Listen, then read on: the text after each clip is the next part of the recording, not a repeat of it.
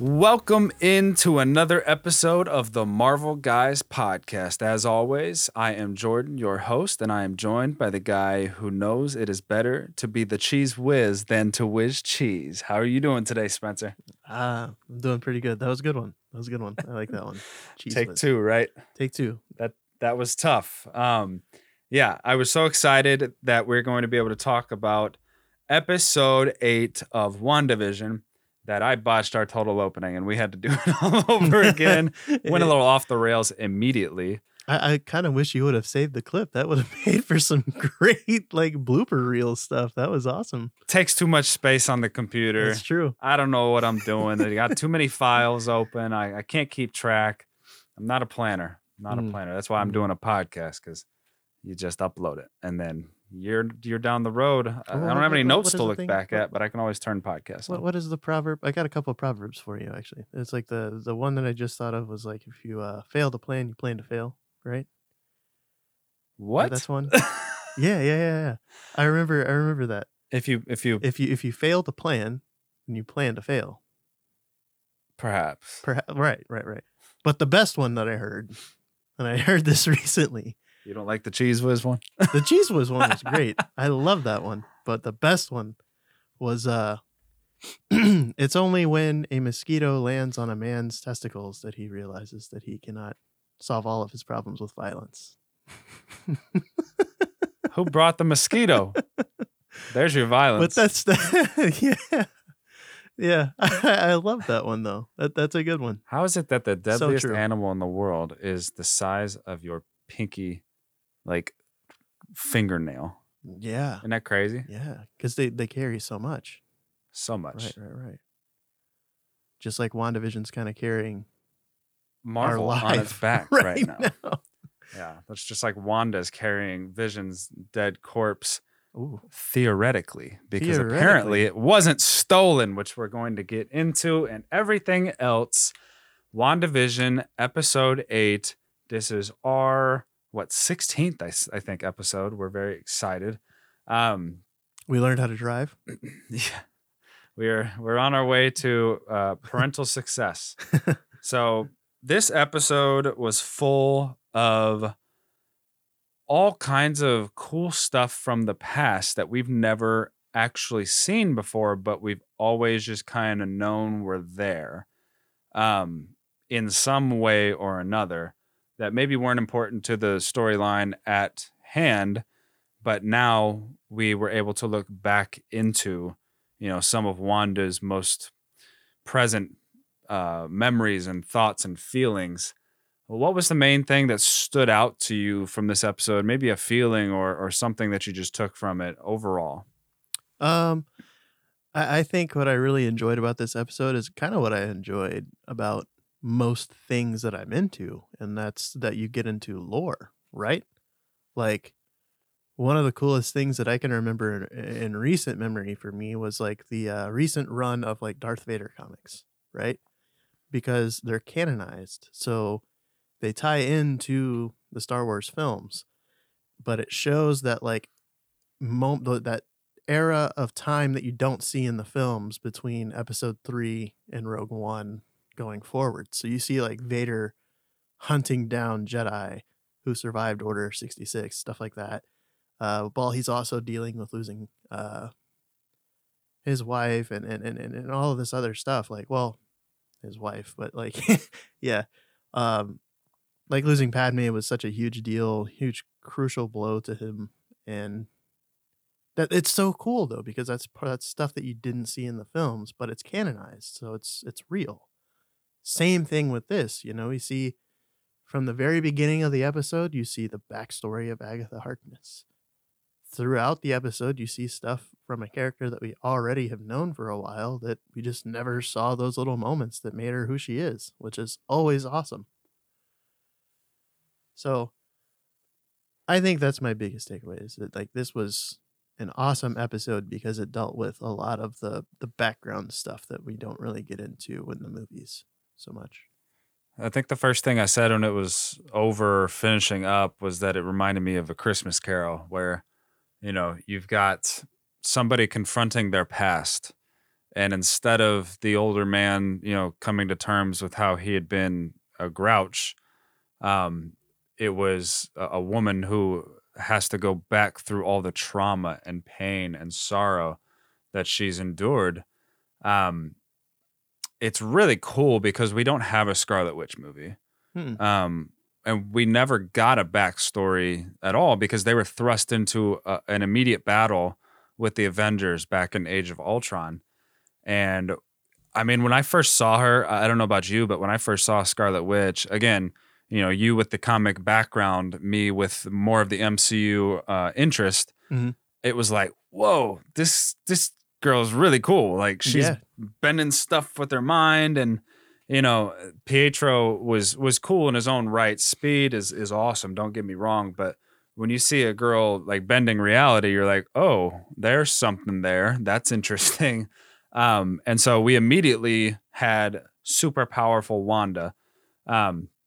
And we got to know her and love her as an Avenger eventually.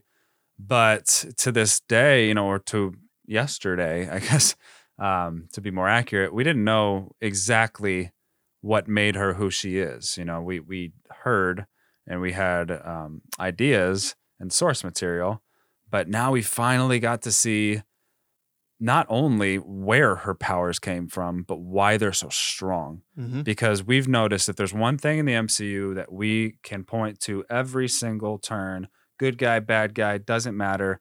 It's that pain within breeds a stronger superpower. Mm-hmm. Superpowers are almost like in Harry Potter where the wand chooses you. Like it's drawn to what you have inside of you. And so when Agatha was referencing, so you were born a witch, you were a baby, but if you didn't, have that power tapped, it would have slowly faded away. Right. And so that Mind Stone, it was drawn to the kinetic energy in her heart that was just probably full of combustible sorrow, Yeah. for lack of a better term.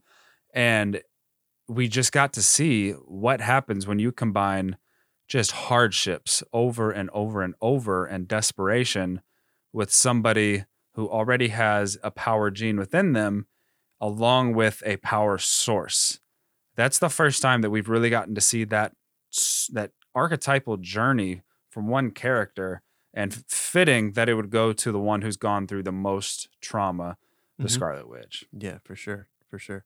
And to your point that you made a little bit earlier when you were talking about how when we first saw them, first saw the twins in Age of Ultron, isn't it kind of crazy that she literally gave us one of the most, if not the most impactful scene in the MCU's history right off the cuff when she toys with Tony Stark's mind and he sees his future or what could be his future.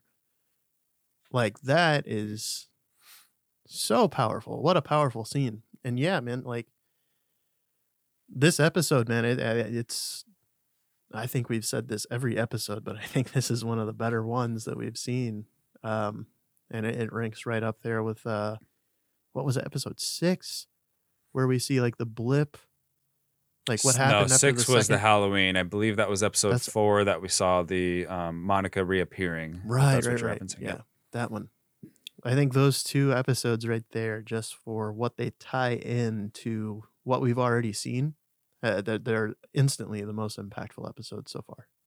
This was the end game of this series. This was the movie, the end game of this series, where everything we've been learning about has culminated in this. The battle scene is going to be fun. The final episode is going to contain some sort of battle, obviously. And that's going to be really fun to watch. But this was Deathly Hallows Part 1. This was the story that we needed to tie all the loose ends that we've had, all the questions that we've had throughout the last, 7 weeks or so. Or no, 5-6 weeks, because 5-6 weeks combination. for the first 2. But yeah. So this episode was so important because we were left with the cliffhanger of Agatha was the one manipulating things all along. But from these commercials, from every little hint that this was Wanda falling into this deep depression, what happens when a witch with unlimited power wants everything to change and has nobody to tell her not to, you know?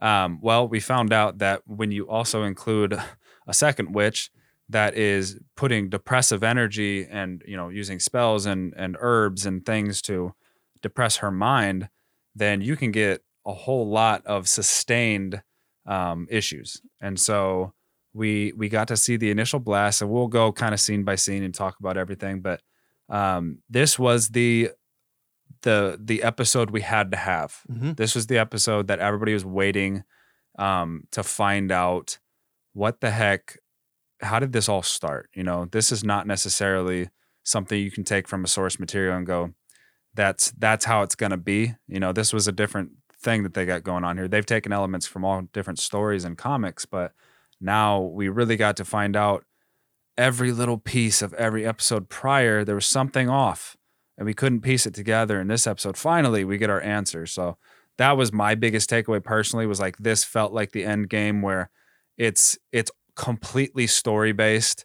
The action sequences were simply just a retelling of things that have already happened. So it's not like we're breaking any new ground, but we did get to see really, really important pieces of Scarlet Witch's life. And you are now starting to see that Scarlet Witch, she came on at a perfect time in the series to where she has really elevated the MCU in her story arc now. You know, we had Captain America start with his unbelievable story that culminated in Endgame. But now you're getting that second tier of characters, where Wanda got here a little bit earlier than like Doctor Strange, around the same time as Black Panther. But the thing about her is she has all these cool abilities that's going to launch us into the next phase. Right. I mean, how could you not be geeked by this? This is our first show. Yeah. WandaVision is the first show. And this is what an appetizer. Like, if to that point, if that's where we're starting off, what's to come for where are we going Soldier? from here? You know, what's to happen with these other series that are coming up? Like, oh my goodness, we have 4 movies, by the way, coming out this year. If everything isn't delayed, it's so exciting. So there's a lot of stuff happening right now, but Wanda, like, this was such a necessary and awesome episode that just, oh my gosh, I can't. And I mean, it's not even like it was that crazy. It was just cool. It was amazing in the way that, like you said, it's like very storytelling type of episode. It was something that you always kind of want, you never get, because you always want to know what happened here, what happened then. And so I feel lucky that they didn't have to give us this now, you know, but to get it was really, really cool, because they could have just added it up to this is how she created it. But we got to see all her memories from all those, you know, traumatic sequences. Whereas, you know, we're gonna go back in time with Black Widow and see what she had going on, and that's a whole movie. That's a storyline. But here it's like she's in her prime right now, so we're getting a more well developed Wanda Maximoff storyline, and she deserves every bit of it. I mean, it's been fantastic. I've been super excited so far. I know some people fell off the wagon the first couple episodes because they're a little concerned about the action. And they're telling you right now, don't go anywhere. This is impeccable storytelling. It's fun to watch. You still got the 2 sides of the coin, with the outsiders with sword and the people on the inside of the hex. There's going to be some fireworks in the last episode. I really can't wait to find out what's to come, but we'll discuss more with this episode. So I guess for starters, we got to see Agatha continue her Draken-like speech, as I said, for any Kim Possible lovers. It felt like she was talking too long at first. I was like, okay, you're speaking a little bit long there. Who's going to come around the corner and like knock her upside the head with a frying pan? Yeah. So she kind of put a spellbind on Wanda and let her know immediately, your magic's no good here. I have a charm that is not going to allow you to do any magic, so don't even think about it. And then she basically is trying to get Wanda to open up about How did you do this? How did you create this? This is who I am. This is who you are. You didn't think you're the only one with powers, whatnot. And then she basically threatens Wanda with killing the kids, or, just insinuating that your kids are locked up and they're in another room. And if you don't do what I say, something's going to happen. She doesn't really say anything, but I think immediately you said those aren't the kids, because they started talking right when she made them. Yeah. And that was like a dead giveaway to me that something's off with these kids. Like, but I will say, I think it's kind of cool. Like for my anime fans, this was very like reminiscent of like Jujutsu Kaisen, where like Wanda tries to use her magic and it's like, nah, you're in my domain. Like, this is my domain. My stuff works here. You're worthless. That was cool. You're worthless. Yeah, ouch. like you do nothing here. You're under my, yeah. So I thought that was pretty neat. But yeah, I think right off the cuff, it just didn't seem right that, okay, she's got these kids locked in a basement and they've been making a lot of noise in this basement. So obviously the kids would know that their mom is down there. Why haven't they made a peep until she says something? So I don't know. I think maybe the kids are somehow tied into a bigger play right now. Maybe not from Agatha, maybe from Agatha, but like we'll have to see.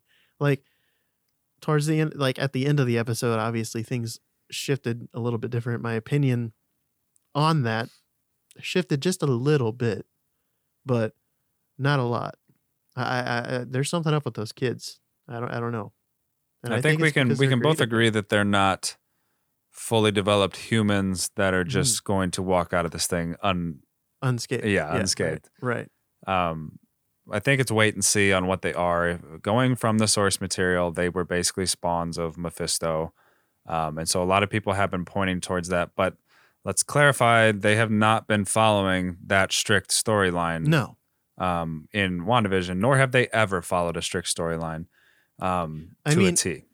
When we get into the ending of the episode and the end credit scenes too, I mean, you're gonna look at what's happening right here is they're just pulling from multiple source materials and creating one story out of multiple things. As they should. Exactly. Because if you take one aspect from one comic, from one writer, and you just make a movie off of that, it's kind of boring. Because, well, I've already read that. What's I've the already difference? seen that. What's the difference here? Oh, it's just Chris Evans is Captain America. That's that's it. It's not two-dimensional. That's it. Like, But and it's easy to tell what's coming. Right. I mean, why should I see this movie? It looks cool, sure, but that's not what their job is. Their job is to interpret the best parts of certain comics. Mm-hmm. And comics have, in a way, comics are built to fail over and over and over. Just if you have that one success, that's all it. that matters. That's all it takes. But a movie has to be more perfect, more scrutinized, and more exact. So yeah, taking bits and pieces from many different comics is really that's the fun part, because that keeps us guessing what's next. And yeah, these kids, we'll find out. We'll certainly find out very soon. The first place that we got taken by Wanda, Agatha opens a door to Sokovia back when Wanda and Pietro were little kids. And this is a heart-wrenching scene, because you know what's going to happen. Mm-hmm. Like, as soon as you see, some fighting outside, it's like confirmed in your brain, but you knew we're going through some bad memories. Something's happening to the parents. Yep. And so, but you could go through this scene detail by detail, because immediately it confirms our suspicions that she and the family always watched sitcoms growing up. But more specifically, Wanda's favorite things to watch were sitcoms. And there was a lot of source material there. Dick Van Dyke, I Love Lucy, Malcolm in the Middle, and I Dream of Jeannie. Everything that we've seen so far was referenced when she was a kid. I thought what was really neat was that the house that they've lived in this whole time was kind of based off of the house from Dick Van Dyke Show. Like, you can clearly see that when they go through that episode. And the poetry of the episode that she chooses as a little kid to watch, where it's the episode of Dick Van Dyke where all this stuff is happening, all this crazy stuff's happening in this episode, and then he wakes up and it was all just a dream. And later to find out that that's kind of like her motivation was as a kid when the metaphorical poo hit the fan. That was kind of her. What would the word be, like optimistic? Escapism? Yeah, something like that. To keep the optimism there. Yeah, that makes total sense. And the fact that she was growing up in like poor, rundown Sokovia as it was being like bombed, specifically by Stark weaponry. She had to think positively. She had to use her brain to imagine things that weren't there. And so I have a feeling that contributed heavily towards her powers. I'm guessing she was born with powers, and then you develop them into, your interests or your abilities or whatever you do on a daily basis. And I'm sure half the battle was her trying to picture a better world for herself and her family. I'd love to add to that. Where else have we seen this before? The exact same type of story. A kid, all right, so I'm going to give you a couple things right here. Sure. A kid born with powers doesn't really know they have those powers, but they go through a horrible, horrible historical event that kind of shapes who they are, shapes their being, their mindset, but also is where they learn they have the powers.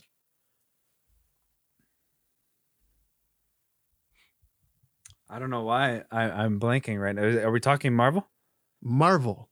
We're talking Marvel. We're talking not MCU though, is what I'm getting from your one. Marvel. Yeah. Top of my head, I'm not sure. Magneto. Okay. He was a boy born with powers, didn't really know he had them until his mother and father were stripped from him during the Holocaust. And he reaches out for them, and by doing so actually rips the hinges and door off of this giant gate. And that's when he learned he could bend metal. So like the connections right now with Scarlet Witch, Magneto. Okay. That's strong right now. Very strong, because they've given little hints all season long. About Magneto's blood might be in there. Because if she's born with these traits, like they claim that she is, right? Then that's a mutant gene. That's not just some superhero thing. Like in the MCU superheroes, they're not born with anything. Not most of them. No. I mean, you could say Tony Stark was born into wealth, but I mean, what is that? Right. And we're starting to get into that territory where it's like, yeah, Monica, how'd you just do that? you know? Right. And now suggested that Pietro and Scarlet might have just been born with all this ability, but not able to harness it. The only one that I can think of right now that was born with something is Thor, because he was born because his dad is a god. That's the only thing. So like, we're kind of getting into that territory with Wanda of, okay, this is a mutant gene. A mutant. That's the term different we need to look out for, because they didn't used to have the rights to the word mutant. Right. They couldn't say it, and that's why they said enhanced. Back in Ultron, they said the enhanced are on the move, the enhanced Bubba. Yes. Now, if you hear the word mutant, which I wonder if it culminates with, Wanda basically saying, let there be mutants, and we might get something crazy at the end. But we'll get to that. There is another connection that I'd like to make later on when we get to the end, for sure. Yeah, there's going to be a long episode. Oh, sure. There's so much to go over, because each scene is really impactful. Yeah. And they're long scenes. Like, there's only really 4 parts to this whole movie, and they're all Agatha and Wanda discovering different things at different times.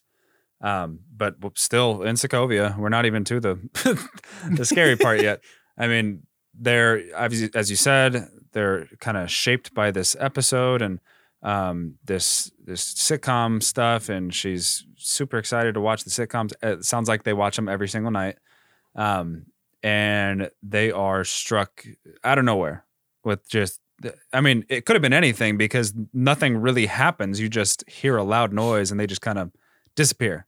They go straight down, and everything's demolished. Everything's demolished. And so you see Wanda and Pietro climbing under what's left, I guess, of their house or apartment or Table. And so all they do, they see this bomb that's on the ground beeping. And as she said in the past movie, where she goes, when I was basically finding out if I was going to die or not, all I could do was read the word Stark. And that's why she was like propagandist, trying to kill the Avengers. So we get to see that moment. How cool is that? We get to hear it, and now we get to see it.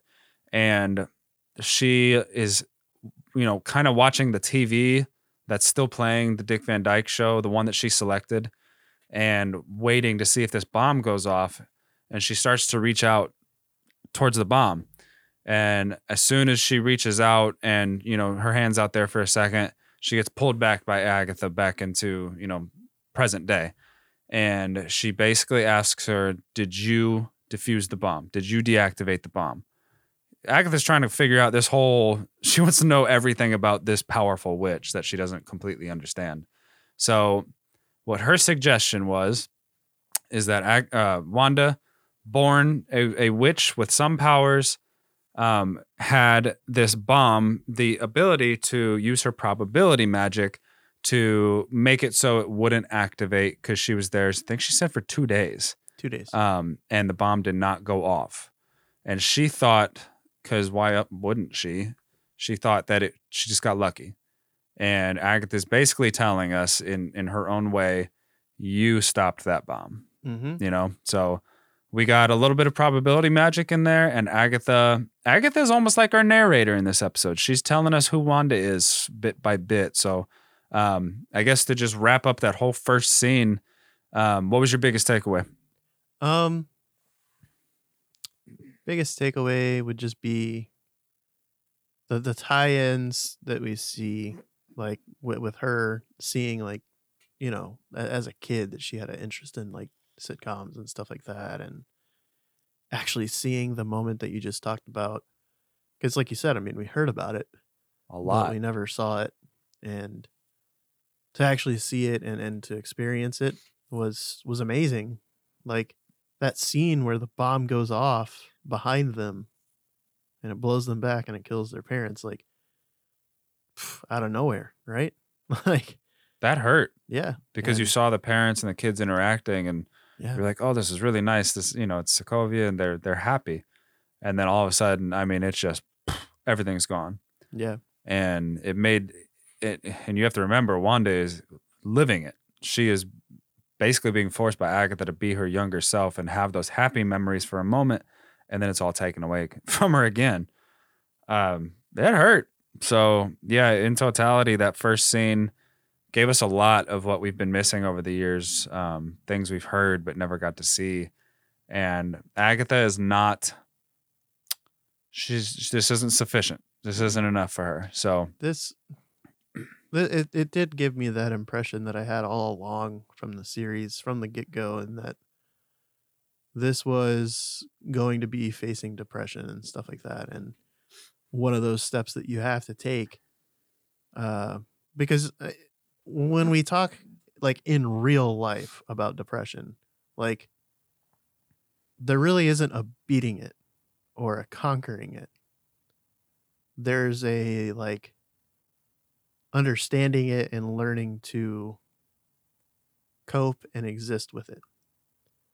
And part of that process is facing what causes it. And that's like the hardest thing. So in a very weird way, Agatha's actually helping Wanda tremendously by forcing her to go through this again, because I think that that's going to be the end goal and the end game with Wanda, and how she goes from pseudo villain to massive hero again, is going through the trauma again, but this time coming out of it with a different perspective. This time coming out of it with a different spin on life, possibly. I like that. Yeah, she's getting a sense of closure that she never had before Mm-hmm. because she just had trauma after trauma after trauma. But this emotional beating of seeing her parents die again and seeing her brother she lost was not enough for Agatha. So next she opens up another door, and we're going back to the days when Wanda was being experimented on. The first thing that we noticed was she looked pale. She looked sick. Definitely they were just kind of treating her like a prisoner and keeping her locked up, probably not fed very well. And one thing that they mentioned that we caught the second time we watched it was that every single person had died that they tried this experiment on. So they were willing to just give up lives to find somebody who was able to harness or just withstand the impact of being near an Infinity Stone. So I don't know if they had a goal necessarily, but they were willing to just let people die in the pursuit of finding somebody that might be able to fight against a Captain America, a Stark, because at the time it was probably, late Howard and early Tony. So a lot of interesting things that we discovered in that little scene.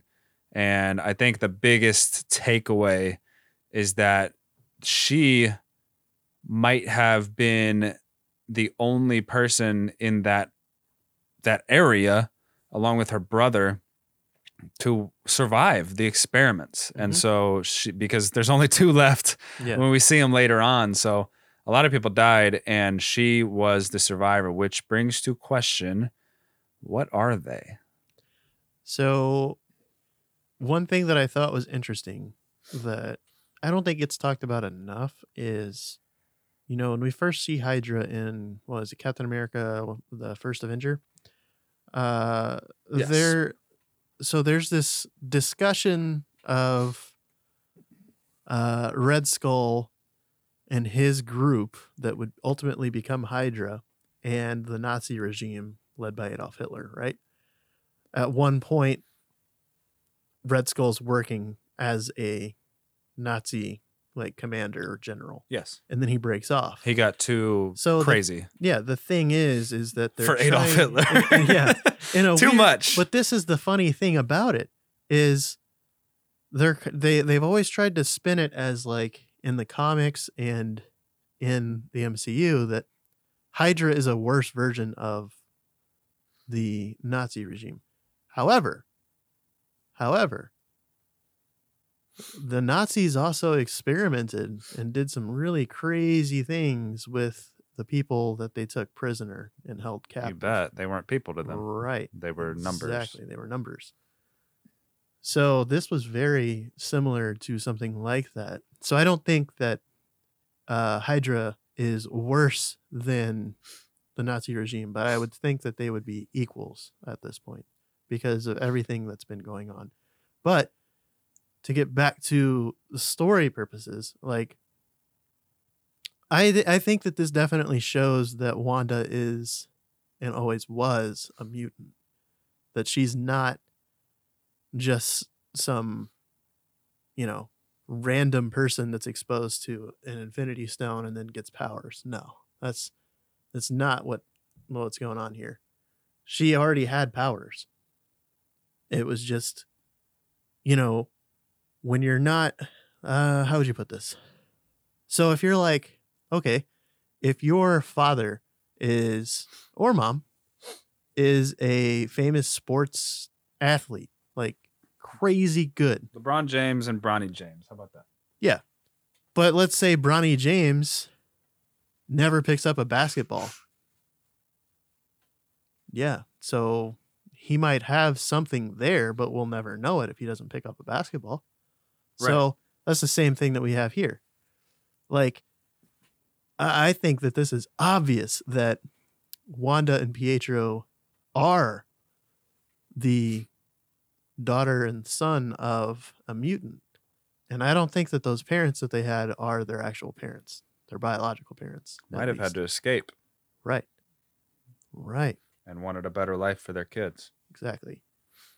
And from everything that we know from Magneto, which is always going to be presumed to be their real father, in his life, trying to create a family is like impossible. Because at some point he's going to be exposed as, oh, you're Magneto. You're the guy that killed JFK. You're the guy that escaped and did all this crazy stuff and held humankind, captive, basically. And he always, no matter where he goes and what he does, the arc of his story is doesn't trust humans. Yeah. And though, yes, that seems silly, like leaving his kids to a human, he would trust his kids' abilities to thrive in any situation, I'm sure. It's not that he doesn't trust humans. It's just that every circumstance where he begins to, he's thrown another curveball. Right. Like in every instance that he's had a child, he's obviously trusted a human because he's with a woman who's not a mutant. And they fall in love, they have a child together, and then all of a sudden something happens in his life that, like in X-Men Apocalypse, that's a great example because he settles down. He has a wife, he has a daughter, he's working a job, and he saves his coworker's life. He saves his life, but he used his powers. And because he used his powers, he's now depicted as a villain by the same people that he just saved. That was in The Incredibles. Exactly. Exactly. That's exactly very typical. So you scare me. Yep. I can't control you. Yep. And I will say that that's one of the most gut-wrenching, heart-wrenching scenes in all of any movie I've ever seen, but also one of the coolest scenes ever too, when he uses like the necklace and kills every single one of those dudes. That was insane. But yeah, I think that that Wanda's definitely a mutant, and I think this confirms it, because why else would if an Infinity Stone was to reach out to just a normal human being, why can no other human being hold an Infinity? Yeah. What was Red Skull? He was human. That's the one exception.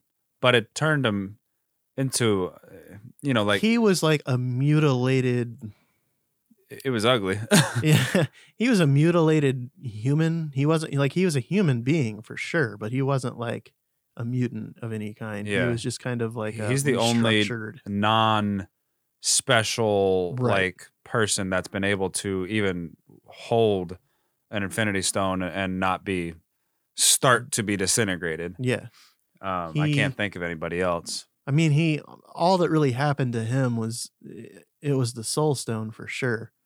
And that might have been part of the reason it revealed his internal, his ugliness on his outside. He didn't really, it just casted him out. It didn't allow him to possess it. That's the only thing.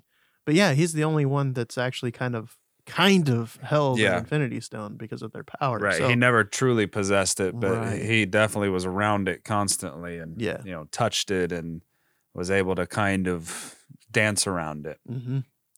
But that's it. Yeah, there's no way that she's not mutant now, because it just wouldn't make sense. And that's the biggest thing with the MCU and Marvel right now is continuity. Why would they kind of throw that out the window just for Wanda, So I think this confirms that she's a mutant.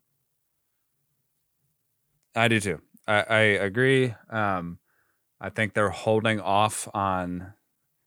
It's got to be a tightrope that they're walking right now, because I think X-Men is still a ways away. I think they're prioritizing Fantastic Four first. 100%. But WandaVision's such an easy tie. And the end of this series, if they wanted to go straight to X-Men, they could potentially just turn her into, a total reality changer and create all these different worlds in one, in which X-Men and mutants and X-Genes, they all exist. Doesn't look like we're going that way right now just because of what's ahead and the roadmap that we have ahead of us. But it easily could, though. It could. It would take some time. The only issue really, to me personally, is that Doctor Strange is her most immediate project. Mm-hmm. And it's like, how heavy do you want to go X-Men with Doctor Strange? I don't think that's the story that they're looking at. So maybe you could hint at it at the end of the series, and then she could kind of go a little bit bad for Doctor Strange or something, and then come back around to it. I don't know. It's hard. You want to go all in with the X-Men as soon as you like. If you get that hint, you don't want to just like wait and wait and wait. You want to see it all. The thing with it though too is we've kind of seen this thing, like, well, like what we're going through right now with Star Wars, you know, like, I gotta say real quick while we're on this topic too, I am so sorry, Izzy, that I spoiled Mandalorian for you. Ouch. Yeah. Wow. But it's fine, you know, I guess. Like, she said that she didn't really have too big of a plan. Like, it wasn't a big deal for her to watch it. Like, she wasn't immediately. So, but if you've been wanting to watch it and you haven't, you know, here's your little spoiler warning or whatever. But like with Mando, it's like, okay, so Luke has been training. So what we know is like Luke is training Ben Solo and all this stuff. How does this tie in with Grogu and all of this stuff? Because like, if we're going off of that timeline, Grogu probably dies from Ben Solo, which would throw everybody off their rails. They would be so upset if Grogu dies to Ben Solo, because that's canonically what happens is, you know, well, we don't really know yet, but I mean, if we're following that story arc, yes, because Ben Solo destroys everything in Luke's temple. So the thing with it and where I'm going with this is Mandalorian season 3 may not have that much of Grogu and Luke in it anymore. So that's going to be kind of put on the back burner. So, I mean, technically speaking, in episode 9, you could have Magneto pop up and then just kind of put a little bit on the back burner because of all these other things that are going on. And you can pick that back up anytime you want to, because I agree. This is obviously where X-Men originates. Has to be. Yeah. Because she's the first mutant that we've seen. And she has the powers to create anything that they want to introduce them. And when you get into Doctor Strange, you're talking more multiverse stuff. So this is obviously the beginning point for where the X-Men pop off for the MCU. For sure.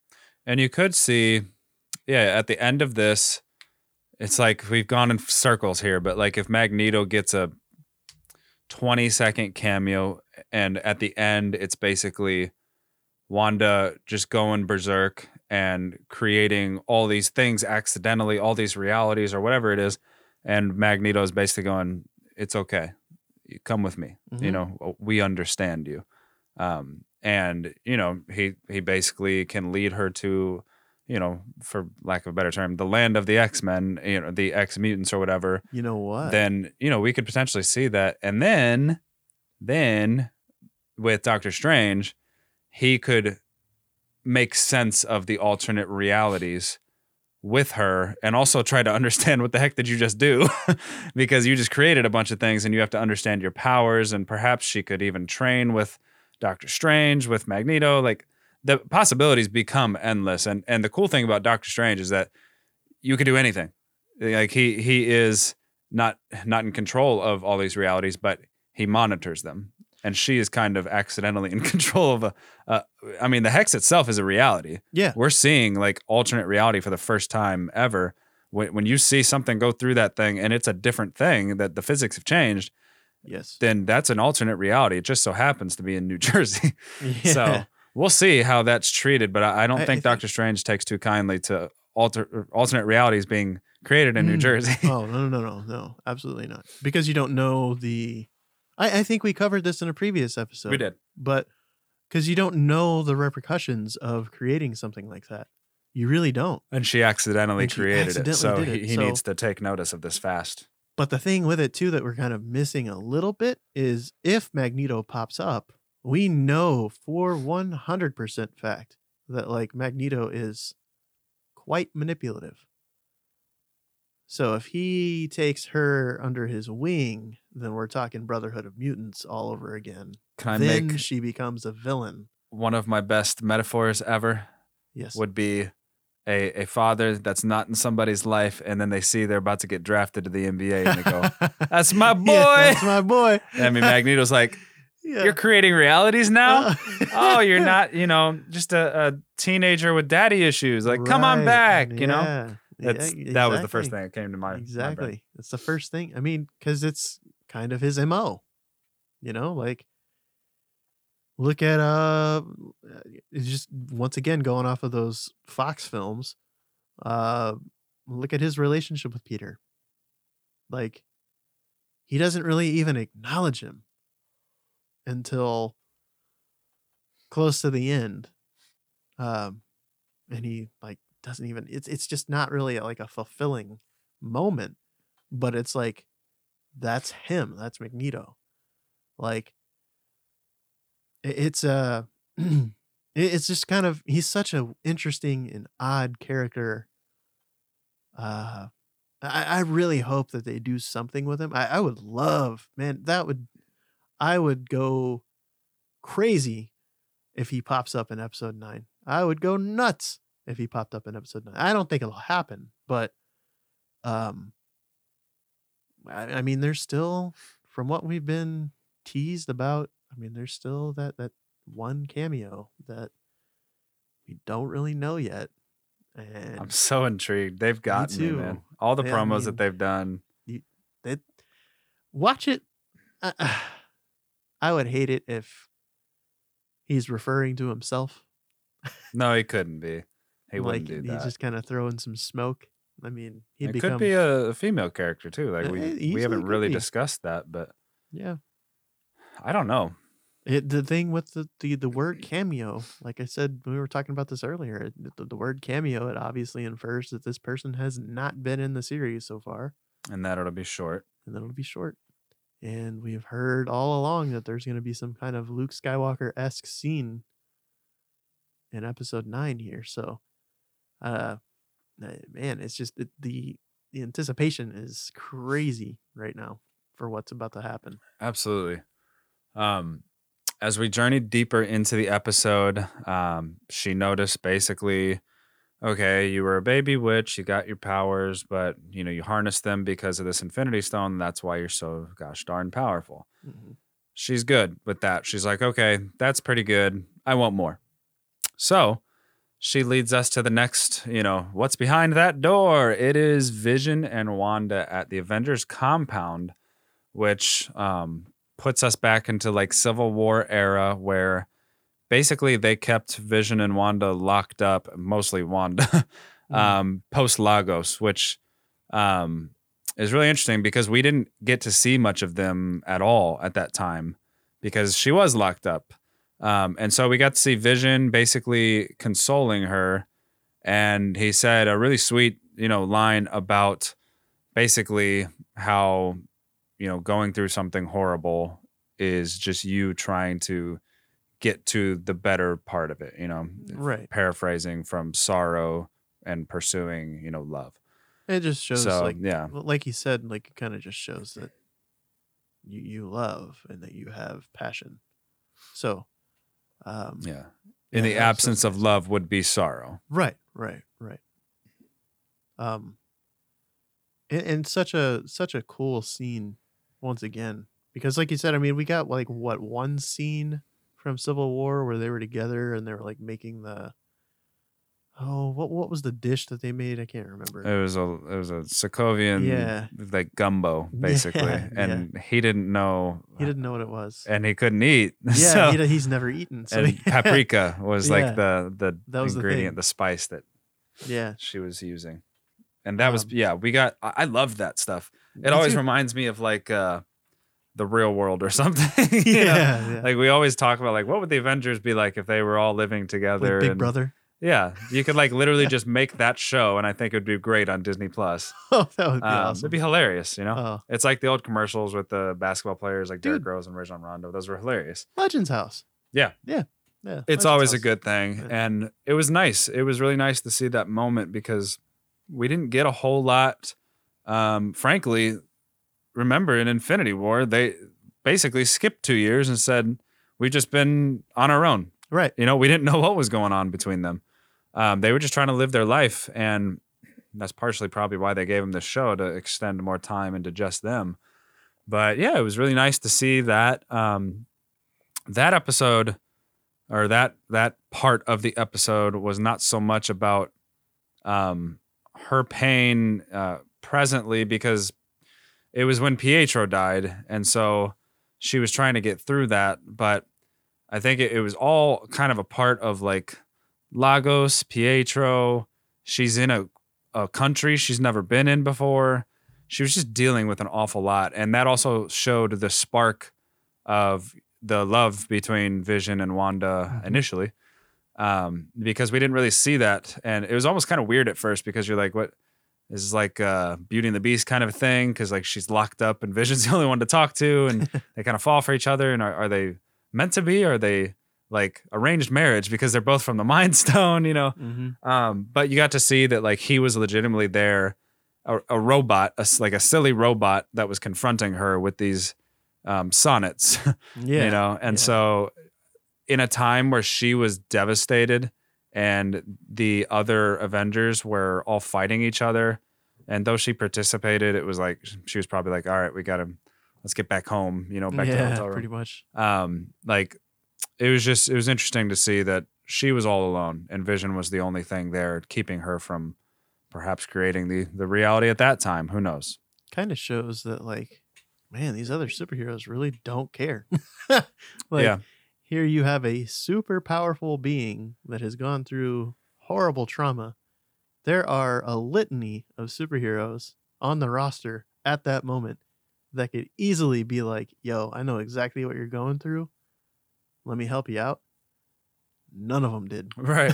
Like, that might be part of it too, because they're all going, you had 3 family members die? So what?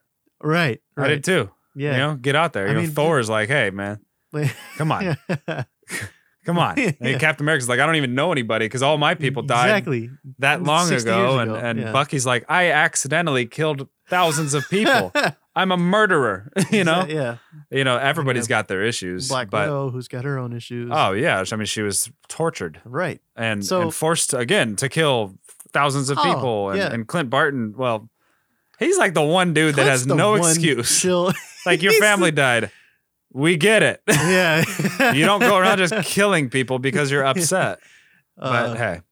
But I mean, at that time, too, that's the funniest part of it. At that time, too, think about that. Clint's the only one who really hasn't gone through anything at that moment. He was chilling. He was just chilling. He had the best job in the world. Right. He was like the equipment manager of like Alabama's football team. Yes, you know? Exactly. He went to all the games, did all the cool stuff. Got to see all he the didn't actually really seasons. do anything like hard. He was just kind of manual labor, rooting on the team.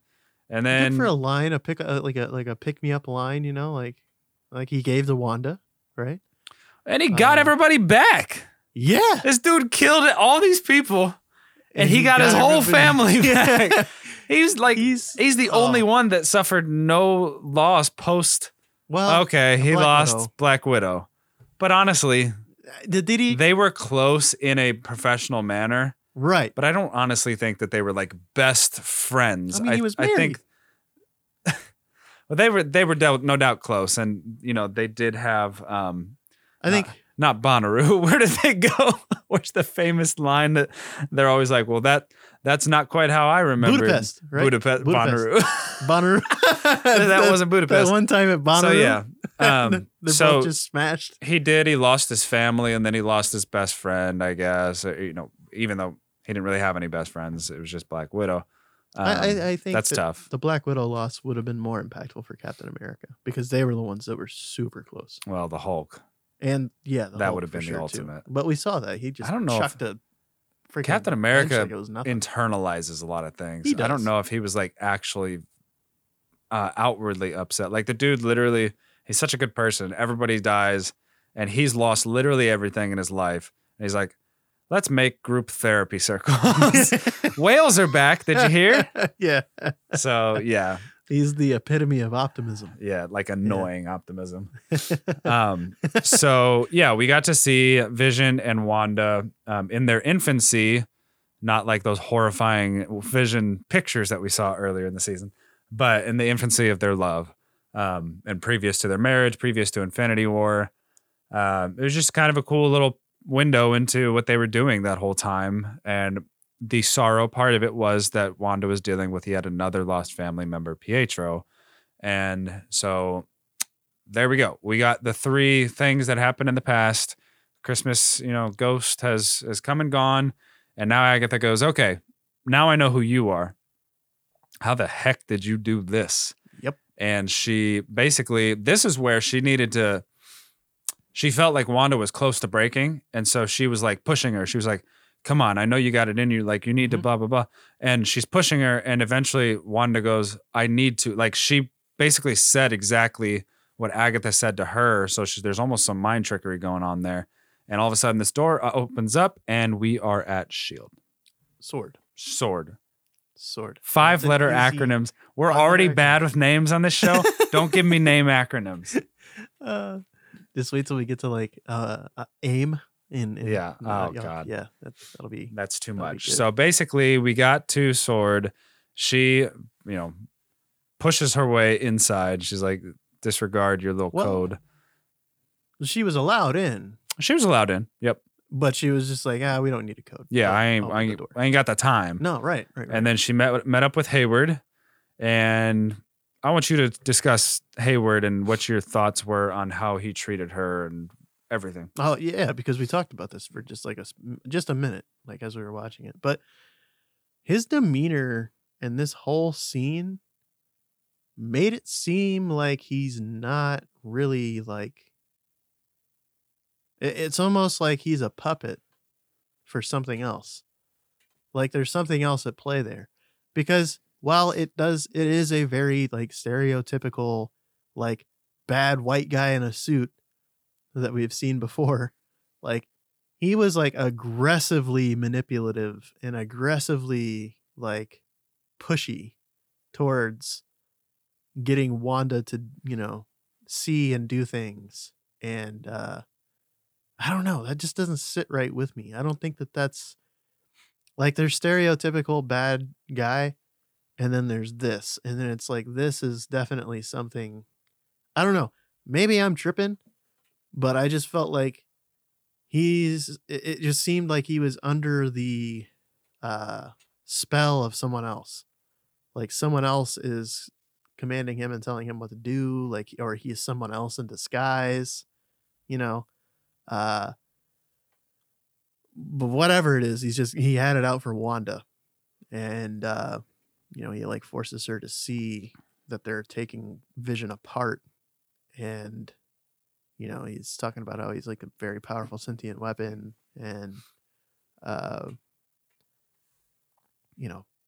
she said he's not a weapon. Yeah, she said he's not a weapon. She wants to bury him. He's like, well, I can't like bury $3 billion worth of vibranium, which is fair. Fun. That's fair. I was wondering why they, well, not why, because I know why, but you could melt him down, and become vibranium and still keep his sentient nature, like yeah. The vibranium, I don't think that the vibranium is like inseparable from the rest of him. Maybe it is. Maybe I don't know. Maybe it's like vibranium is weird. Oh, I think it might be like his skeletal structure. It certainly could be. And they talked about how vibranium, back in Black Panther, Claw was talking about they use vibranium in everything, like clothing, and it's woven into their fabrics. Yep. So there may not be a way to, separate it. So at that point, it's interesting that he would say that, because it no longer is vibranium, per ounce or anything. It's not really worth that much money. It's worth its money in technology. Yeah. Yeah. But, just a strange scene, because he almost like pushes the narrative that he wants right from the get-go, which is to make her seem like a bad guy, though she's not. Like, she's just going through some stuff and she needs to have closure. And it just seems like nobody in the world wants to help her find closure. And so she breaks the glass, jumps down, and she sees, she gets closer. She says something like, I can't feel you anymore, or something like that when she's like, Yeah, I can't feel you. Yeah. She was going over where the stone used to be. Mm-hmm. And she just walks out, right? She just leaves. She was actually quite level-headed in that scene. She was like, Right. I just really want to bury him. And so I guess perhaps she was like holding it all in at that moment. She wanted to act professional. At the end of the day, it's her job sort of to be an Avenger.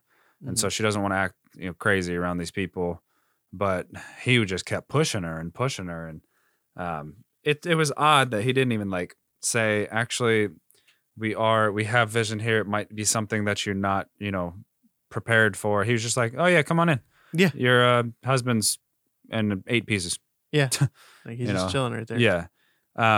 And you could tell that they were trying to figure something out, but then based off this scene, it definitely feels like they were trying to reanimate him. So that was, that leads us to, future talks. But in my opinion, his antagonistic ways was to try to get her to use her powers in some way around that body to make it reality again. Yeah. And that's the biggest thing that I feel like, because how else, like, okay, here's my thing. So for Hayward and Sword to know what they know, and I use air quotes for those that can't see, they would have to have those files from Sokovia, from the Hydra headquarters, to understand that, oh, she got her powers from the Mind Stone. And oh, hey, Vision was created by the Mind Stone, so they're connected. Which, correct me if I'm wrong, but I don't think they have access to that. I think Tony Stark downloaded those files, if I remember right, but it's possible. I feel like that might have been kept them. They wouldn't have been. I mean, it's our common knowledge, but I wonder if it was just became common knowledge how she became powerful, just because they are like. You got to remember that they're on the news like every single time you look at a TV. Right. They probably discussed it, and I'm sure if anybody knew, it would be Sword or Shield But yeah, I mean, it's possible that they were just kind of like winging it and not sure what to expect. Right. The other thing, though, is it's very clear now that they are trying to rebuild Vision, and they're trying to use what he is, because we all know, and they know, what Ultron was capable of. Like, Ultron almost wiped out. He almost like Thanos'd everyone before Thanos even got here. He tried. So, and he's still somewhere. Ultron's gotta be around. I don't buy it, man. I can't buy that. I hope. It would be cool, but I he's just too big and bad to go down like that, man. For real. I mean Loki didn't die. Like the first Avengers movie.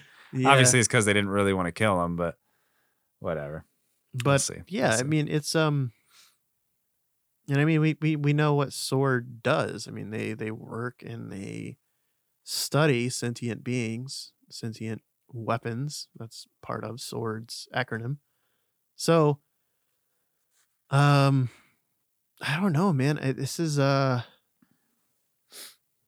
mean, Sword really isn't supposed to be like a villainous entity from my knowledge. You know, like Shield obviously was by default only because Hydra was working inside of Shield. It seems like Hydra was never not in Shield, though.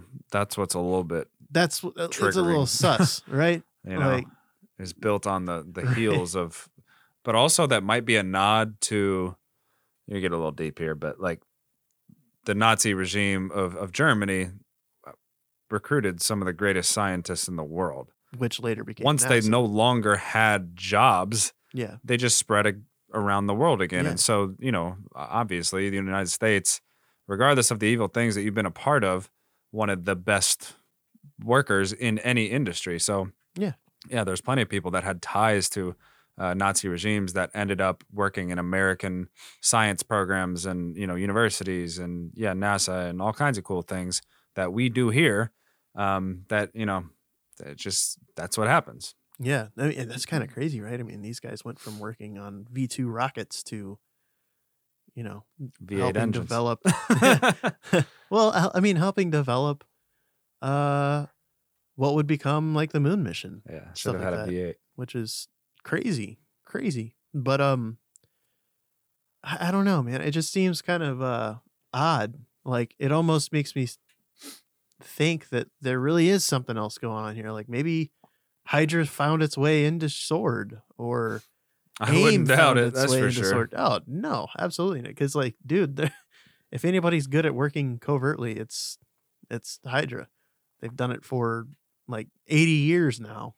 So yeah, absolutely. After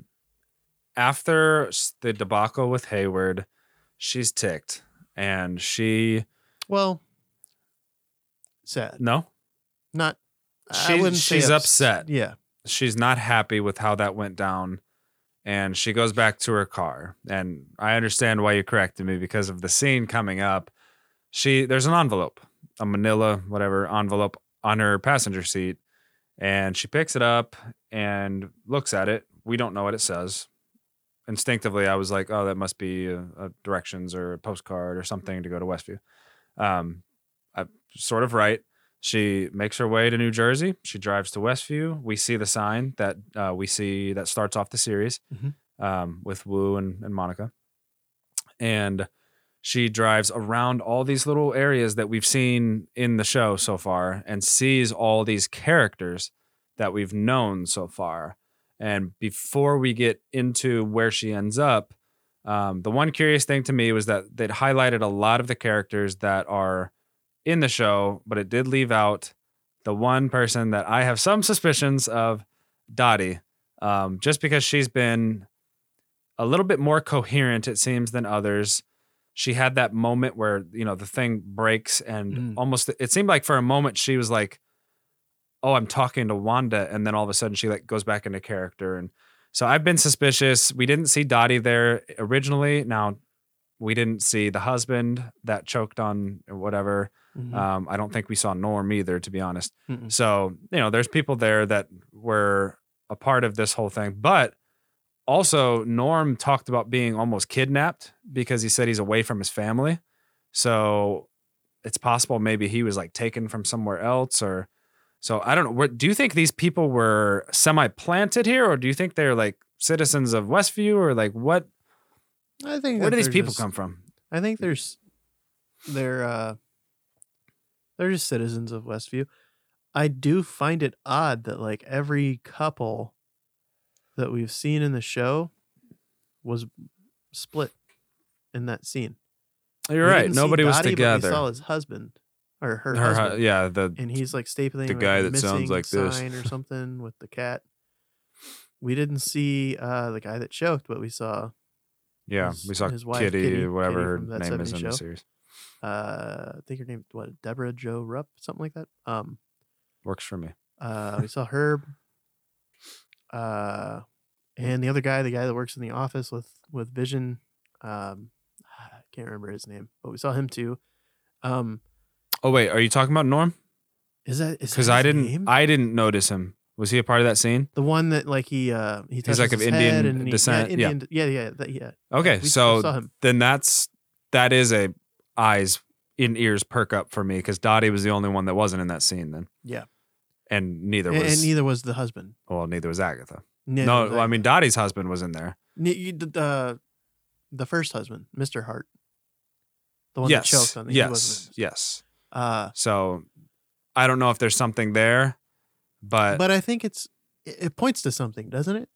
Everything like has to point to something. No. I'm not like in a big overarching thing, but like a theme, right? Because these are people that have families, but yet when we see them in this scene, they're alone. Much like Wanda is alone. So I think that's what that's pointing at. Okay, so let's get to she's driving around. We see all these people. We see all these places. It's an interesting thought. She reveals when she's standing in front of the property. It was a property, an empty property. Mhm. It's a deed to a house that Vision had. We assume he purchased, or was given to whatever, for them to grow old together. That was his note. And she looks at this thing. What's that? With a heart. Yes, with a heart. Well, Ties back heart. to episode 1. That's true. Yeah. And she basically stood in that property and lost it. She was sad, probably imagining all that could have been. And in that moment, that sadness turned to vicious anger. And she exploded with power, raw power, chaos magic, if you will. And she revealed a house, the house that we see in episode 1. And she wasn't done there. She had her house, and, guess who was there? Vision. She recreated Vision. Now, we were led to believe by Hayward, possibly as a way to divert attention towards her being a villain, a bad person, that she stole Vision.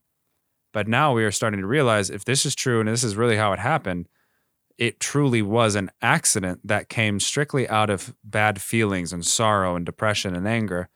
And then she created all of Westview, she recreated all of Westview. It already had bones and structure and everything. But we see Westview as it was in episode 1, once Wanda kind of explodes with this natural raw power.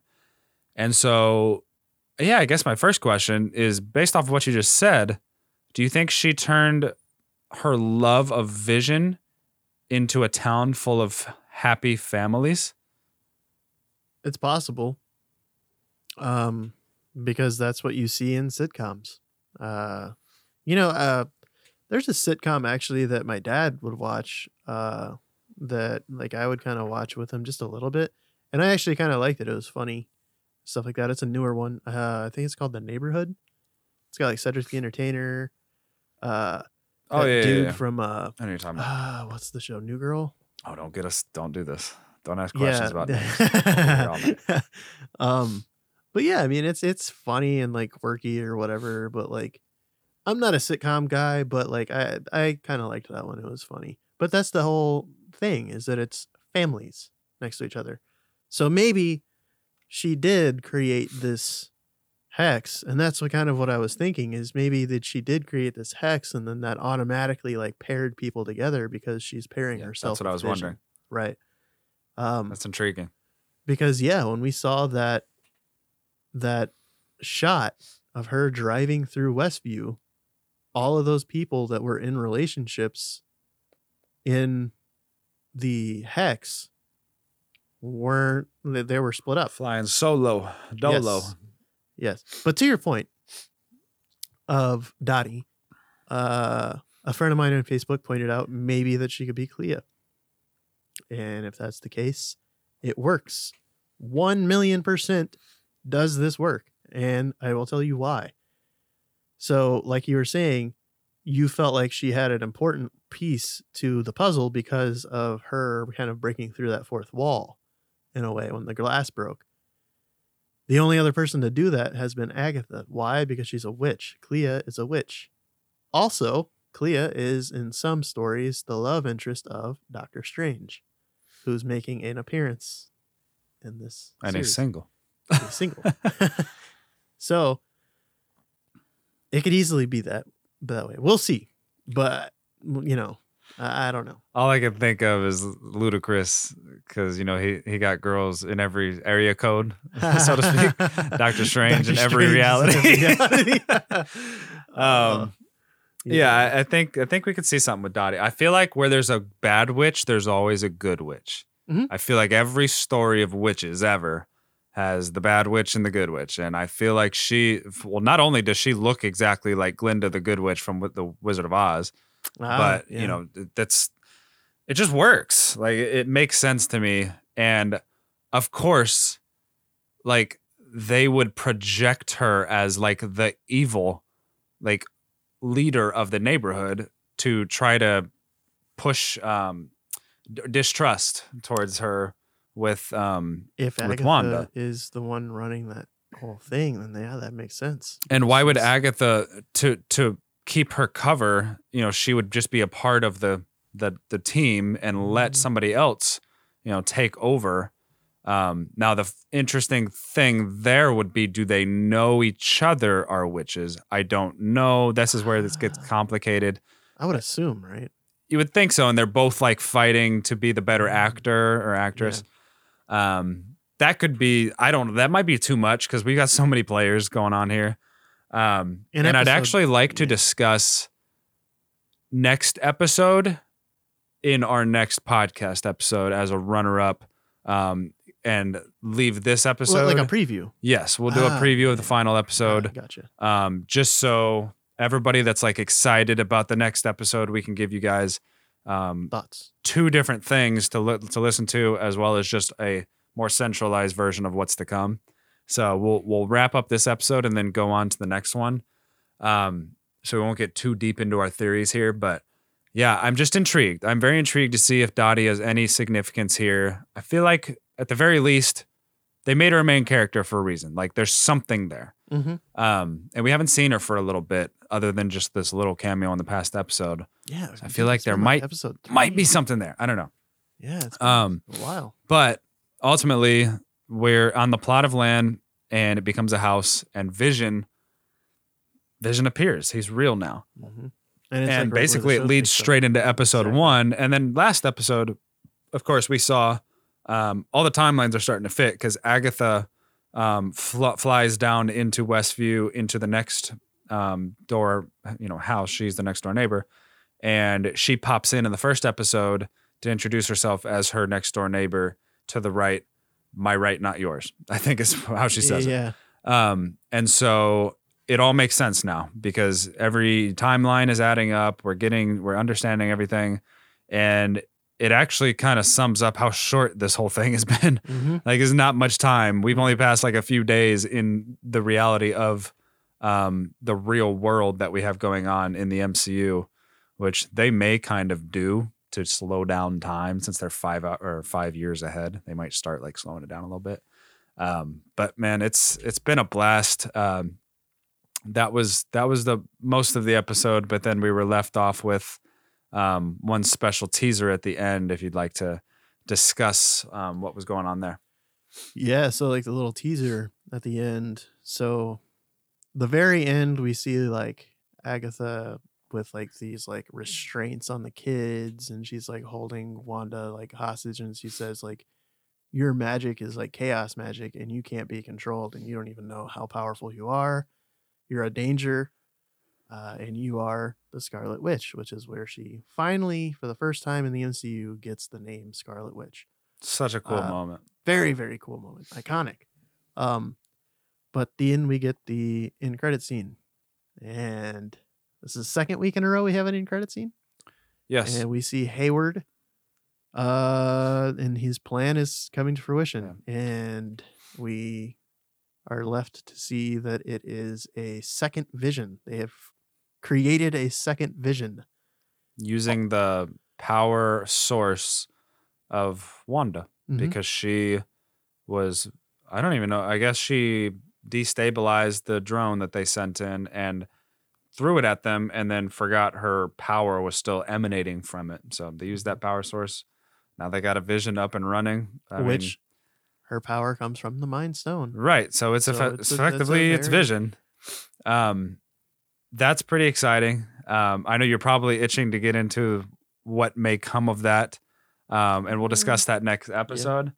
But just to kind of wrap up that and this entire thing, what does this episode leave you with? What was your last thoughts when that thing clicked off and you're like, what did we just watch? Like what's in your brain? With the end credit scene in particular? Everything. Anything. With the end credit scene, I would say that the biggest thing is that they're kind of like making a connection from Hayward to a character called Immortus, which is picking up where Kang the Conqueror would be. Because if I'm right, Immortus is like a different version of Nathaniel Richards, who is Kang the Conqueror. So Can't wait for him. Like this could be pretty big. I mean, it's not saying that he is. It's just they're making that connection of a storyline of like, oh yeah, we're gonna pull from this source material. Because yeah, it's like a deconstructed Vision that's been reconstructed to do bad things, basically, or carry out someone else's will. But the thing with that is, will he? Because we know that like Vision is a compilation of ideas, and that he also has his own mind in a way. Right. I guess the question is, how much of the original Vision is in this Vision? Right. Because if they mind wiped him and then, basically implanted code in him, because he's basically just a computer. Right. When you really think about it. But the real Vision is a computer that has the consciousness of a being. So like he's got his own thoughts and his own ideas and like his own will. But like if they strip that of this other Vision, then he's just a super powerful being that is doing a weapon. The will of someone else. Exactly. He's a sentient weapon. The more I think about it, the more confused I get, because I'm like, so the real Vision is technically like the white Vision because it's his body, but the real emotionally like it's consciousness. Yeah. But even like that's not him in the Hex, because she created him from her brain, her mind. Mm-hmm. He is what she perceives him to be.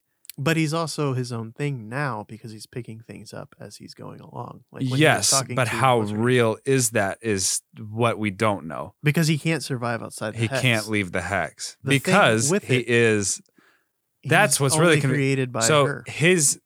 And I guess we'll get into this more further, but I guess just wrapping up this thought, notice how when he left the Hex, he could never completely leave tethers of the Hex, because that fuels who he is. It's literally what he is. It's not just a power source. It is him. Mm-hmm. So I guess that makes sense. His body. Now this is where it gets crazy. The white Vision is the only Vision. Yeah. Because he's the only one that's actually using his body. Because he can exist outside the Hex. Oh, I can't wait till next episode. Yep.